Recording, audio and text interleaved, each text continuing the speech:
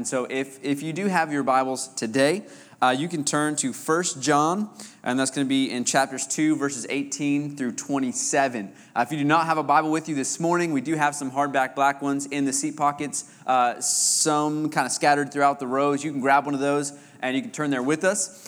In those Bibles will be on page 1021. So if you get there, you can turn there. But once again, we're in 1 John chapter 2, starting in verse 18. And if you're able to with me this morning, when you get there, if you could stand with me for the reading of God's Word. We'll read together here. Okay, starting in chapter 2, verse 18. Providence, hear the word of the Lord. Children, it is the last hour, and as you have heard, the Antichrist is coming. So now many Antichrists have come. Therefore, we know that it is the last hour. They went out from us, but they were not of us. For if they had been of us, they would have continued with us. But they went out that it might become plain that they all are not of us. But you have been anointed by the Holy One, and you all have knowledge. I write to you not because you do not know the truth, but because you know it, and because no lie is of the truth. Who is the liar but he who denies that Jesus is the Christ? This is the Antichrist, he who denies the Father and the Son. No one who denies the Son has the Father. Whoever confesses the Son has the Father also. Let what you heard from the beginning abide in you. If what you heard from the beginning abides in you, then you too will abide in the Son and in the Father. And this is the promise that he made to us, eternal life. I write these things to you about those who are trying to deceive you, but the anointing that you receive from him abides in you, and you have no need that anyone should teach you. But as his anointing teaches you about everything, and is true, and is no lie, just as it has taught you, abide in him. This is the word of the Lord. Thanks be to God. You may be seated.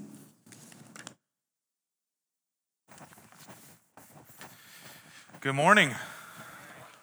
I want to welcome you here. My name is Kort. I'm one of the pastors here at the church.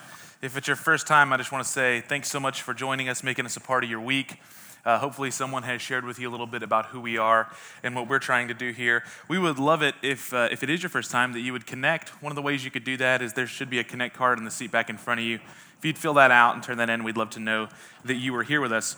This morning, we're going to be continuing, like Eric said, in the book of 1 John. And last week, we talked about John's admonition to not love the world. And so this week, and I joked about it last week, I got another really chipper topic for you. I get to talk about the Antichrist, so that's good. So in light of that, would you bow your heads with me? I'd love to pray for us and myself that God would help us, okay? Father, thank you for your word. And although we joke and we like to have a good time, Lord, we truly are grateful that you have so clearly and so truthfully provided for us your written word so that we don't have to feel around in the dark, God. Holy Spirit, thank you that you illuminate the truth. Thank you that you have anointed each and every believer that they don't have to feel as though they don't have secret knowledge, but that, God, you have lovingly made plain your plan to redeem the world through your Son, Jesus. And Holy Spirit, we invite you now, would you make plain again your word and help us to hear it, to listen well. And God, for our hearts to be changed, help us to have submissive and humble hearts. Help us to be keen to see false teaching, to recognize false teaching. To operate in love, but to love one another well enough to care about the dangers of lies and falsehood, God. We love you, we honor you, and we trust you this morning that you are going to do the work that only you can. And we ask it in Jesus' name. Amen. So I see three things in this text that Eric just read, and I want to start here, and then we'll kind of start working through them. The first thing that I see here is John is warning the church, and we know that John's not writing to a particular church. He's more probably writing to a collection of churches and Christians. What I see is that John's writing to this collection of churches, warning them that they are in the last hour. Now, if you grew up in the Bible Belt at all, I did, you probably have heard an end-time sermon or at least been privy to end times teaching at some point in your life. And when I first entered into any kind of church, one of the first sermons I ever heard was an end time sermon, and everyone was convinced that the Lord was going to return that year. And I remember being somewhat scared of that as a child, but also kind of excited after I heard that, when Jesus returns, he's going to make all things right. And there were regularly books that were written in my childhood about why the prophecies pointed to them. Like, for instance, there was a book written, 88 Reasons Why the Lord's going to Return in 88. This was a long time ago. Turns out those 88 reasons were not true, but there's also a number, the year 2000, right? It was Y2K in a secular sense, or it was the Lord's Day, in a Christian sense, right? That the Lord's coming back. And we always kind of look for signs of the times. I don't think there's anything wrong with that, to say that we're in the last days. Well, here's what I will say. The Bible actually says we were in the last days ever since Jesus resurrected and ascended. John says that we're in the last hour, and this was 2,000 years ago. So we've been in the last days for a really long time. It doesn't mean that I think that we should just fall asleep and say, oh, well, Jesus is never going to return. I actually think that's what the Bible says that a lot of the world would do. Jesus will come like a thief in the night because everyone will say, so much for this whole second return thing or second coming. I don't think we should do that. I do think we should be careful not to speculate on days and times, because in the end, it kind of moves the goalpost from what the Christian should really be aimed at, which is a God-glorifying life no matter how long you have on this earth. Because the truth is, we could meet Jesus tomorrow because he returns, or any of us could meet Jesus tomorrow because our life ends in some tragic way or some unexpected way, right? So either way, the goalpost should be God-glorifying, Christ-exalting life by the Spirit, no matter how long we get to live on this earth until Jesus returns. But having said that, the text that we're in, John is warning the church that we are in the last hour of deception. That there's a deceptive spirit that will come against the church in the last hour, and he particularly mentions the Antichrist, that's an individual, and Antichrists, plural, these are a group of people that oppose Christ. The word Antichrist literally means opposing Christ or opposing Jesus. In your Bible, what you'll find is that there's a very nefarious character that's mentioned throughout your Bible, kind of woven throughout, all the way from Daniel to Revelation. This nefarious character is the Antichrist, singular. It's this guy that kind of is a false Jesus that arises in the last day, and he places himself on a seat of authority and kind of juxtaposes himself against the Christ that Christians believe in, right? There's many different words for this guy: the man of lawlessness, the man of deception, all of these things, right? And John is saying, hey, we know this guy's coming, but then John goes on to say, and we know that there's many antichrists, plural, already. Meaning there's a ton of false teachers that are already opposing Jesus and his message. And that started from the moment that the church was born. The moment that churches began to be planted by the early church apostles, false teachers also started to come in and begin to try to corrupt the church's teaching on who Jesus was. So John's warning the church about this. And listen to me, if you look historically, this is not something that's odd that John's talking about this. John's speaking about this because there's these Gnostics that had come in, and they had begun to spread false teaching to the Christian church to say, yeah, you know the gospel, but you don't know the secret knowledge. And they basically held this idea of secret knowledge up over the heads of Christians, saying, if you want to attain the secret knowledge, you need something more than Jesus. So it was Jesus plus the secret experience and knowledge up here. And John's combating that, saying it's not true, right? Number two, he's saying false teachers are rampant. It's not just Antichrist singular, it's Antichrists plural. And that these are myriad of people who come from all sorts of different backgrounds. Some of them knowingly are false teachers, and some of them are unknowingly false teachers, deceived even themselves that they teach the truth. And then lastly, John is saying that the Holy Spirit is our only hope. John regularly says in this passage that we are anointed by the Spirit and that the Spirit will teach us, the Spirit will help us discern, the Spirit is our only hope to combat false teaching. Some of you know, if you've been here for any time, a few years ago, well, a little longer than that now, my wife and I started an adoption process with our son Jonas, and we traveled twice to Kyrgyzstan, which you probably don't know where Kyrgyzstan is. You probably thought of Borat. That's not what I'm talking about. Kyrgyzstan is a tiny little landlocked country south of Kazakhstan and west of China. And we didn't know where it was either until we started our adoption process with our son. And we traveled twice. The second time we were going to Kort, and we had to stay there for 60 days. And when we noticed, first of all, when you go into the country, it's a Eurasian country, and there are mostly Asian people. So me walking in there, I'm immediately an eyesore, right? I try to not blend, to blend in, I blend out, okay? Which, to be honest, I kind of already blend out in America. So it's a little worse when I go overseas. So we go, it's very cold. Whenever we traveled there, and when I say very cold, I mean 0 degrees and lower. We're walking around in these Soviet blocks that are like 4 to 5 times longer than American typical blocks, and so I'm already recognizing people kind of stare at us. So you got big, 6'4", red-bearded white guy, and my wife, who can kind of pass off a little bit better than me because she's a brunette, and I have really pale skin, and then we have our little son Jonas, right? He got to stay with us.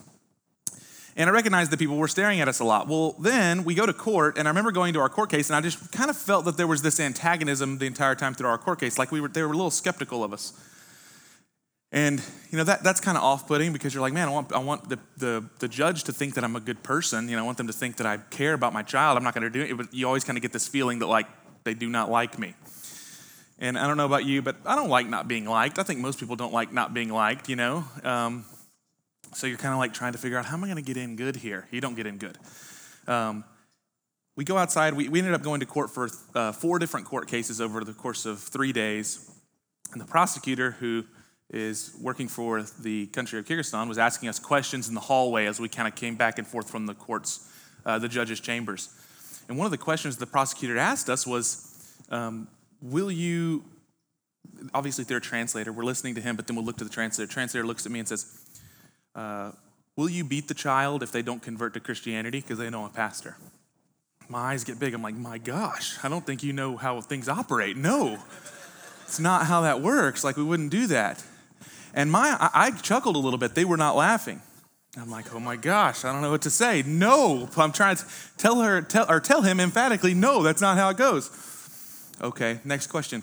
Will you lock him in closets if he doesn't do what you ask him to do? I'm like, my goodness, is this regular practice? Of course not, right? Well, these questions just keep coming, and they keep coming. They're so intense. They're just like, no, that's not the case.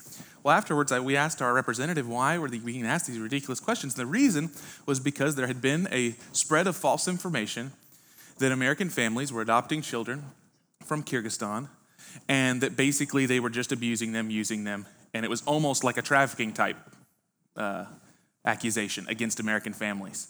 So for us to come in, they were very skeptical of us because they thought that we were just basically adopting our son in order to use him, or to harm him, or to hurt him, or as a ploy.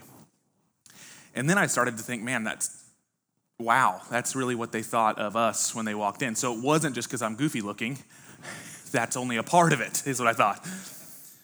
And the reason I tell you that story is because misinformation can be, let's say you get the wrong address and you go somewhere and it's kind of funny, it can be comical or it can be deadly. And John is trying to teach the Christian church and to warn them that misinformation about the gospel, misinformation about who Jesus is eternally significant and can be deadly. It's not something that we should take lightly. When someone's spreading false information, even lies about the person of Christ, we can't say that's no big deal or pass it off as unnecessarily harsh by confronting it. So here's the question that I want to answer this morning. If the Holy Spirit is our only hope, what does John say the Holy Spirit does to protect and preserve us against false teaching? Okay, I have 3 main points, and I'll start with point number 1. The Holy Spirit unifies God's children and preserves them from falling away. The Holy Spirit unifies and preserves us. So I'm going to read again 1 John chapter 2, and I'll read the first few verses.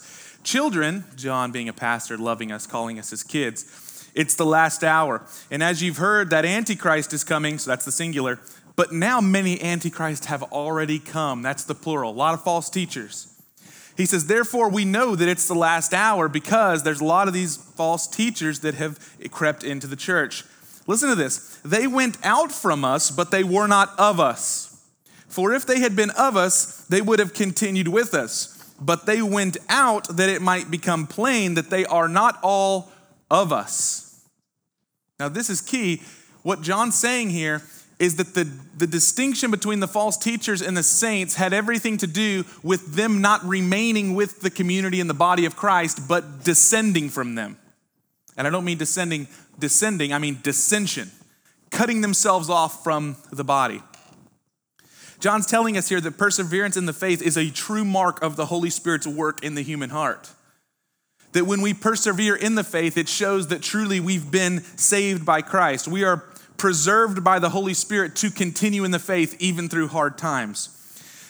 And John combating these false teachers, he's combating them because they have not remained official parts of the body, but they've tried to remain to influence and cajole the Christian members to believe heresy. You ever experienced this? People that don't really want to be a part of Christian community, but they want to be just close enough to influence people who are actually committed. That's what's happening here. They don't really want to be a part of the church. They just want to have relationships with people in the church so that ultimately they can begin to influence their theological outlook. See, the Holy Spirit's work is always, listen to this, always a unifying work. The Holy Spirit always brings his people together. False teachers love to isolate and scatter people. It's why you may have heard me pastorally over the years talk about things like gossip or division or slander. These are things that I think false teachers use often as tools in order to divide. Speaking evil of others. The Holy Spirit's work is always to bring people closer. It doesn't mean that they never have disagreements with others. It just means that when those disagreements arise, they typically address it person to person. They go to that person. They don't talk about that person. Does that make sense? The Spirit always brings us together. Alistair Begg says this: there are some who share for a while our earthly company, who do not share our heavenly birth. Read that one again. There are some who share for a while our earthly company, but they do not share our heavenly birth. Now you might be saying, why does this matter, Kort? Aren't you being harsh? Like, this just sounds really harsh. And I do think that John's got a little bit of a forceful tone here, right? So when Morgan and I first started dating, we were really young. We were kids. Didn't know how much of kids we were until you look back on it now. But we were really young. And we joke about it now, but if you had seen me showing up for the first date at Morgan's house and you were a father, you probably would have kicked me out. And I remember in the earliest days that my father-in-law, he wasn't my father-in-law then, but Morgan's dad was really skeptical of me. Like oddly skeptical of me, at least that's how it felt. And he would just do little things that were like subversively mean to me. And I'd be frustrated at it, right? Like I remember I had this old beat up S10 that like rarely, but every once in a while had like an oil leak to it. And I remember I pulled up to pick Morgan up, and before I could go in the house, he goes, hey, park your truck on the street. You're not going to mess up my driveway. Because of the oil. I remember being like, this jerk. I was just going to be real quick, in and out, Make me park. So I park on the street and have to walk like the Green Mile to their house, Just little things like that. And it wasn't until later that I realized that really it didn't have anything to do with how much he liked me or disliked me. The truth is, it almost had nothing to do with me, how he treated me. It had everything to do with how much he loved his daughter. You could replace me with almost any other cookie cutter chump and he'd have treated it in the same way. It didn't have anything to do with me. I took it so personally, but really it had everything to do with how much he loved Morgan. Everyone was going to get that skepticism.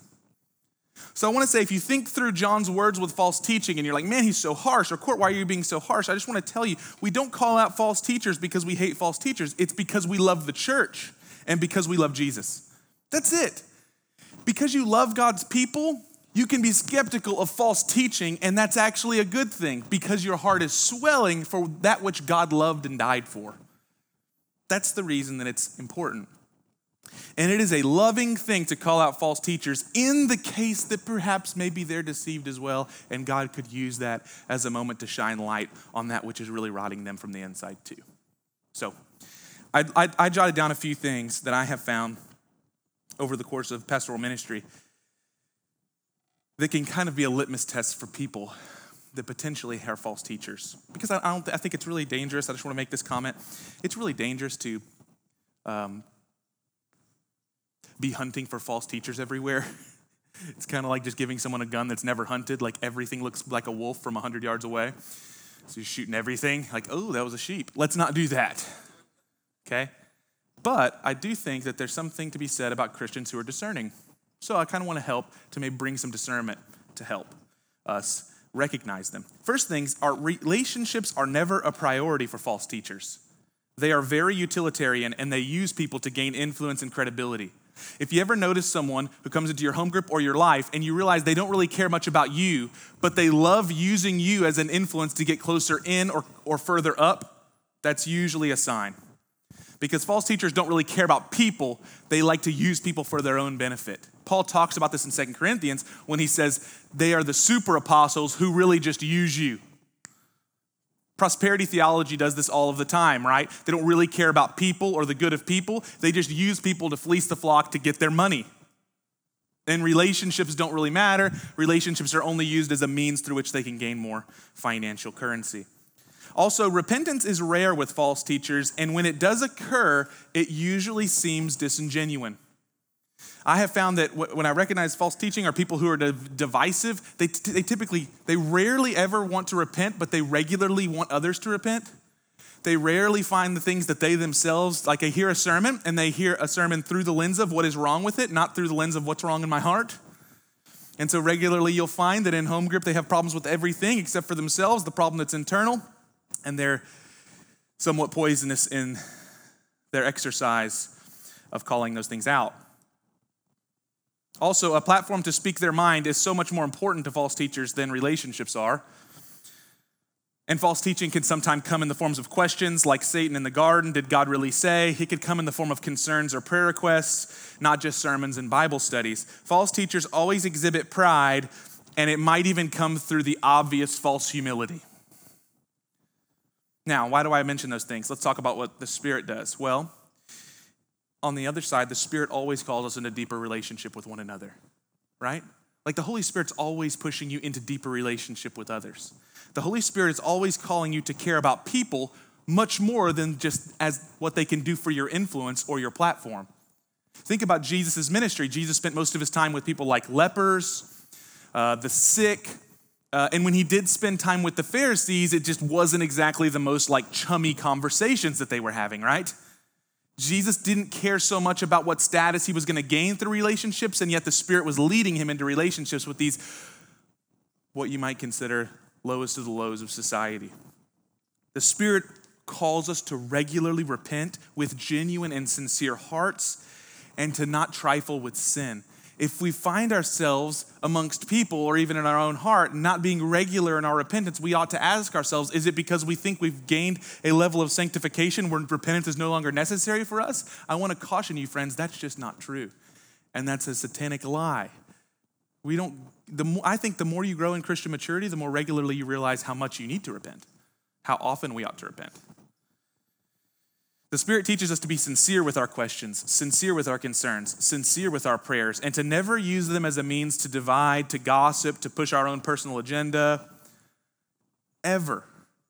And so when we think about, am I saying that the Spirit silences us and never allows us to engage with those things? Absolutely not. What I'm saying is that when we have concerns, when we have questions, when we have hurts, when we have wounds, the Spirit calls us to address those in a manner in which it's not talking about people, it's talking to people, so that there can be true gospel reconciliation. It doesn't question the truth of God unless it's questioning the truth of God with a humble heart so that you might be ministered to by your brothers and sisters. The Spirit always seeks to unify, even when conflict is necessary and healthy.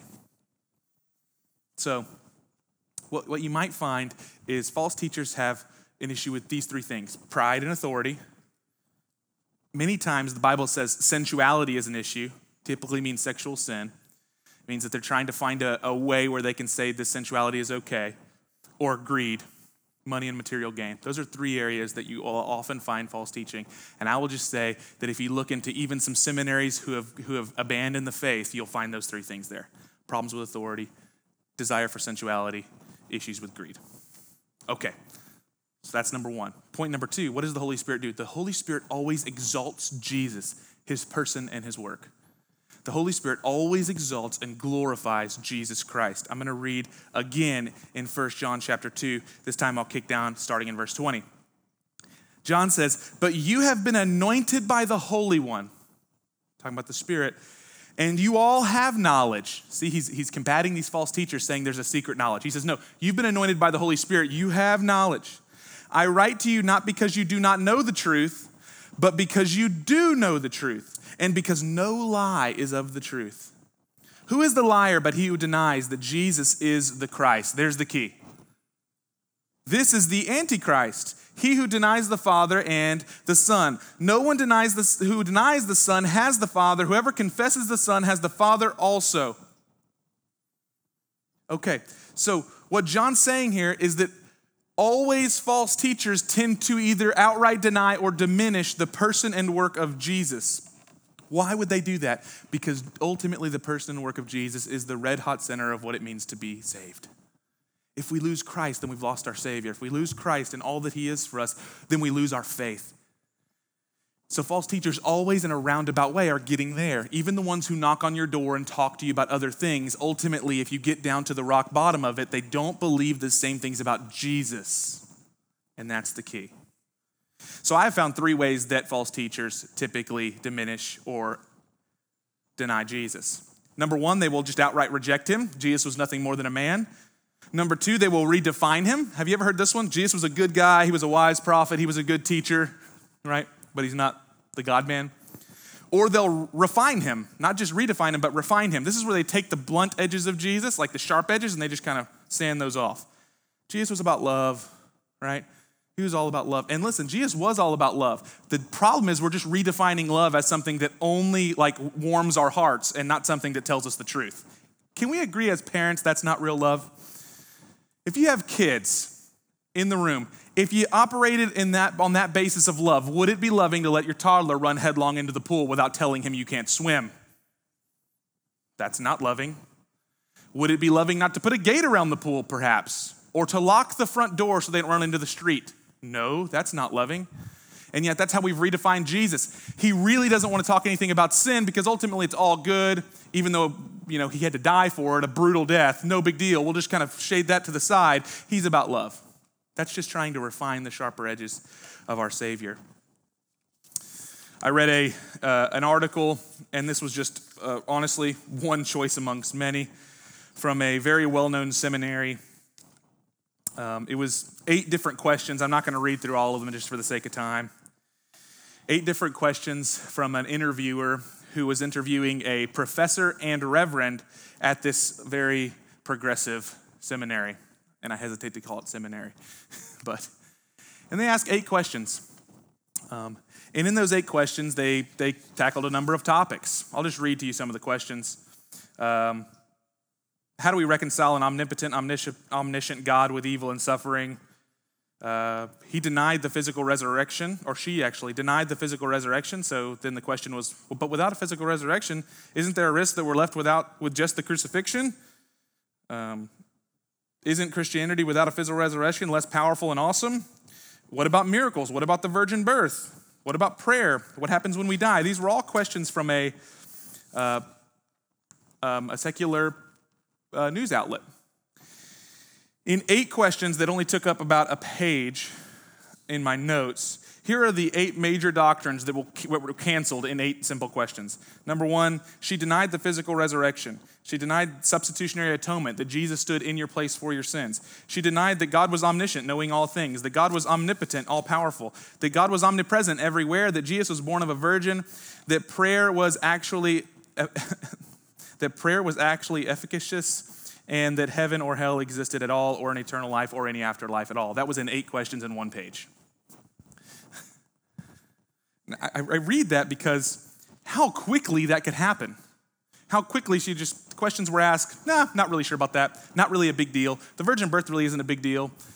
Jesus being really physically resurrected isn't a big deal. My faith doesn't hinge upon it. I think people are too obsessive about that. That's an actual quote, too obsessive about the resurrection. What John's saying is that kind of smarmy theology is dangerous. It's not just something that we can comically laugh at.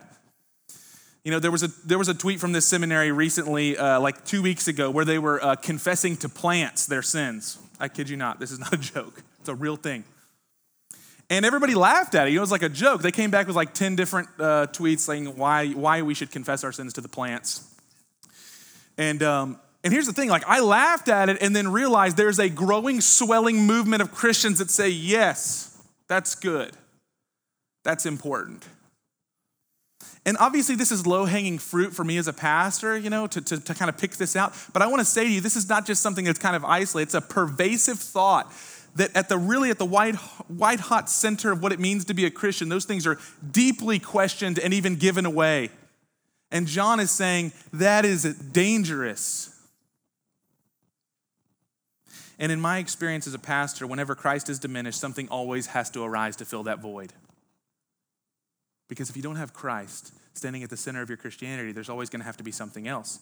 When we abandon the exaltation of Christ as completely true and sufficient to save sinners, we're always going to find something else less valuable, less glorious, and ultimately less true to fill it. Here's a few examples.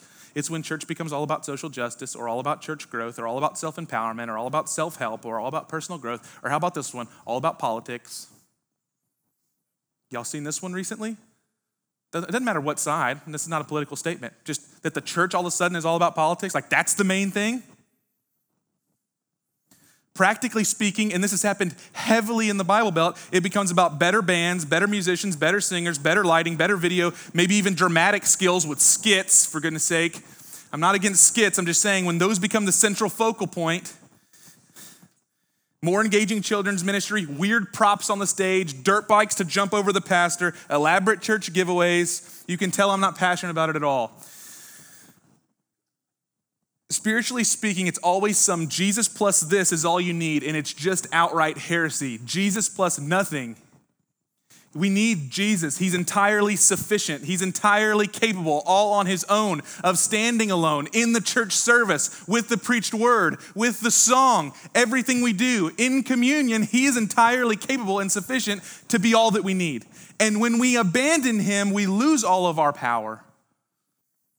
And we dilute it. We think that by adding something that we're gaining something. When you add something to Jesus, it inevitably loses. Because nothing can be added to Christ to make him better than he already is. The Holy Spirit always exalts Christ. If you want to know, listen to me on this, if you want to know how to spot false teaching, you can always find that in some way false teaching will diminish what Jesus did or diminish his person. They'll say he was just a man and not God, or that he was entirely divine, but he wasn't the God-man that could stand in your place for your sins. He's the Son of God, but he's not deity in and of himself.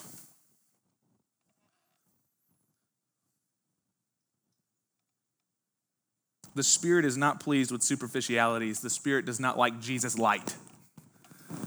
I think that the Spirit stands forth in the church and many times is quenched when we don't put forth the all-encompassing doctrine of Christ Jesus on the cross to save sinners like you and me. When we don't put that out front, the Spirit grieves.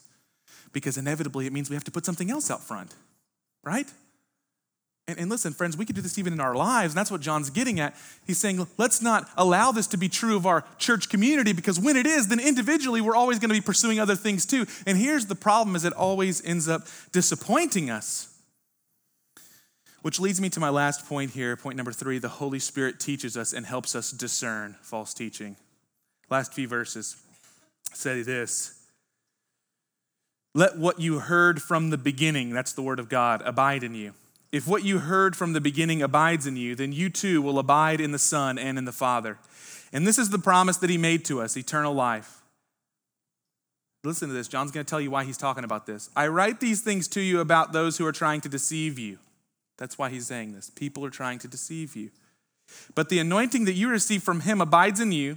You have no need that anyone should teach you.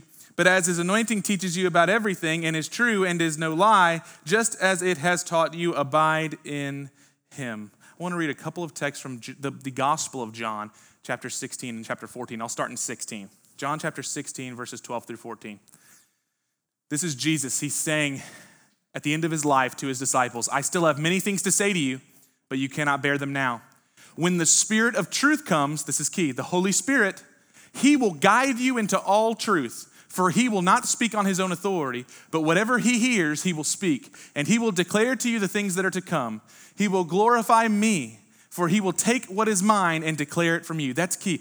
The Spirit will glorify Jesus by taking the very words of God and declaring them to the apostles.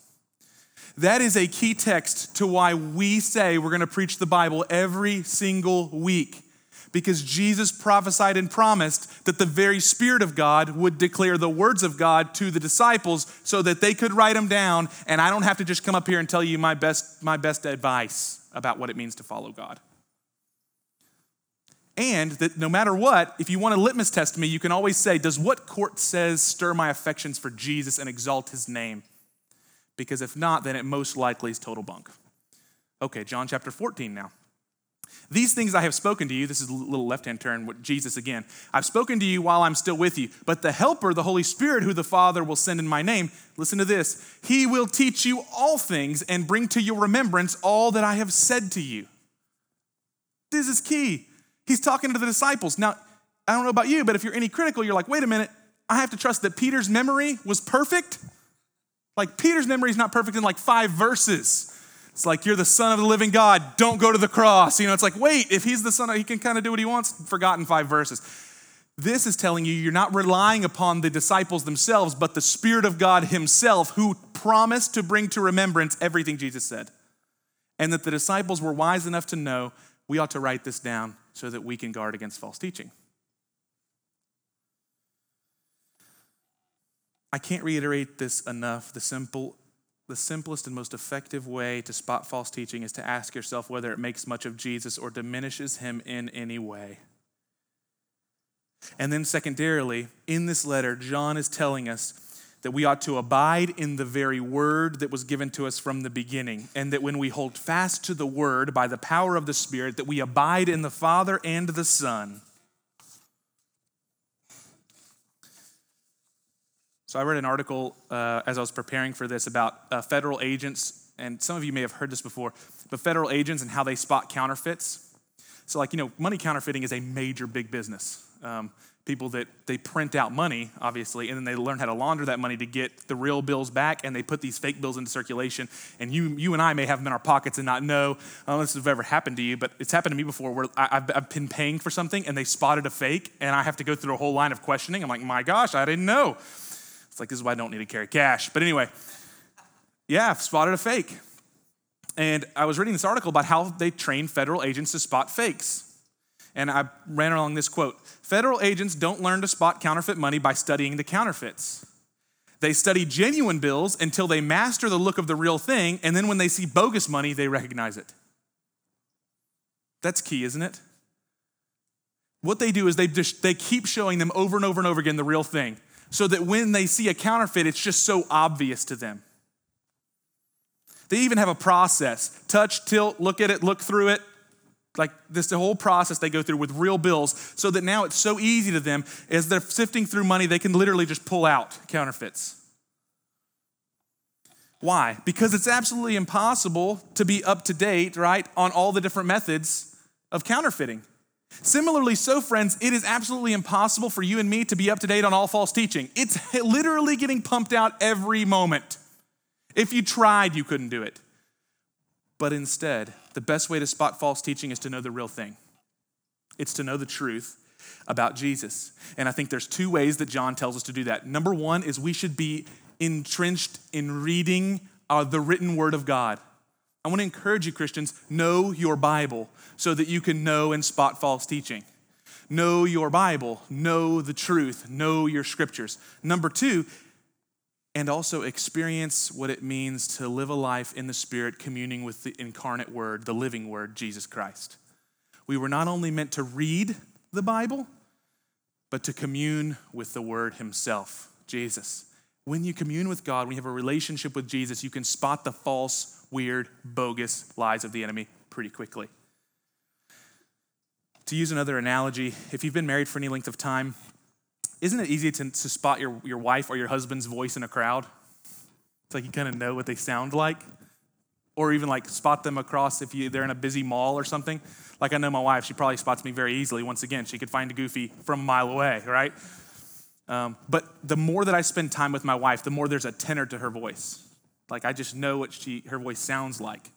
So that there are times where if I'm in the foyer and there's a lot of people here and I hear my wife, it perks me up. I know where she's at in the room. And that's because of relationship. That's because we've been around each other. That's because we've spoken to one another for so long and for so many years that I just know her. And I believe that that's what John is encouraging us to do here. He says, abide in Christ. Abide in the word that you had from the beginning so that you can spot the counterfeit when we know Jesus. I'll close with this thought. Why so serious, Kort? Why are you so serious about this? And the answer is really pastoral, I hope. It's because false teaching really only has one result, and that's alienation from Christ. And listen to me when I say this. I not only love Jesus, I love you. And I love you enough to tell you this because there is no life apart from Jesus. And false teachers have one hope, and that's to get you apart from Jesus, and there's no hope apart from him. Every other way is a complete and utter sham, and I believe it with all my heart, mind, soul, and strength. So I love you enough to say, don't fall into the sham. Andrew Murray said this about abiding in Christ, and he uses this quote as an invitation, and I hope you'll take this as an invitation this morning. It says, Christ Jesus said, I am the vine, you are the branches. In other words, I, the living one, who have so completely given myself to you, am the vine. You cannot trust me too much. I am the almighty worker, full of divine life and power. You are the branches of the Lord Jesus Christ. If there is in your heart the consciousness that you are not strong, healthy, fruit-bearing branch, you're not closely linked with Jesus, not living in him as you should be, then listen to him say this to you. These are the words of Christ to you. I am the vine, I will receive you. I will draw you to myself. I will bless you. I will strengthen you. I will fill you with my spirit. I, the vine, have taken you to be my branches. I have given myself utterly to you, children. Give yourselves utterly to me. I have surrendered myself as God absolutely to you. I became man and died for you that I might be entirely yours. This is the call. Come and surrender yourselves entirely to be mine. If you'll stand to your feet, I'll pray for us.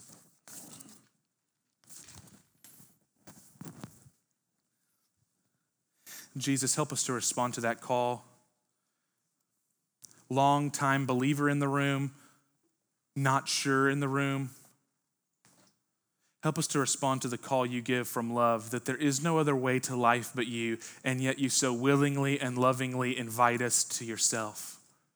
Jesus, make clear who you are to us, not just in your word, but in experience by the power of your Spirit to commune with you, to know you, to actually have a walk with you, God. Help us to be people like that. And Lord, I ask for a compassionate heart with those who might be deceived with false teaching. Give us compassion. With those who desire harm for the church, God, give us strength and courage. But altogether, my Lord, may we depend upon you, that you might unite your church, unite us as your own. Keep us, preserve us, God. We thank you that you will. And as we take now of the table of the Lord, broken bodies, shed blood, help us to be reminded, Jesus, that you are who you said you are. And there is no other way. Let us hold tightly to that truth. It is not only exclusive, it's glorious. And we love you, God. We pray in Jesus' name. Amen.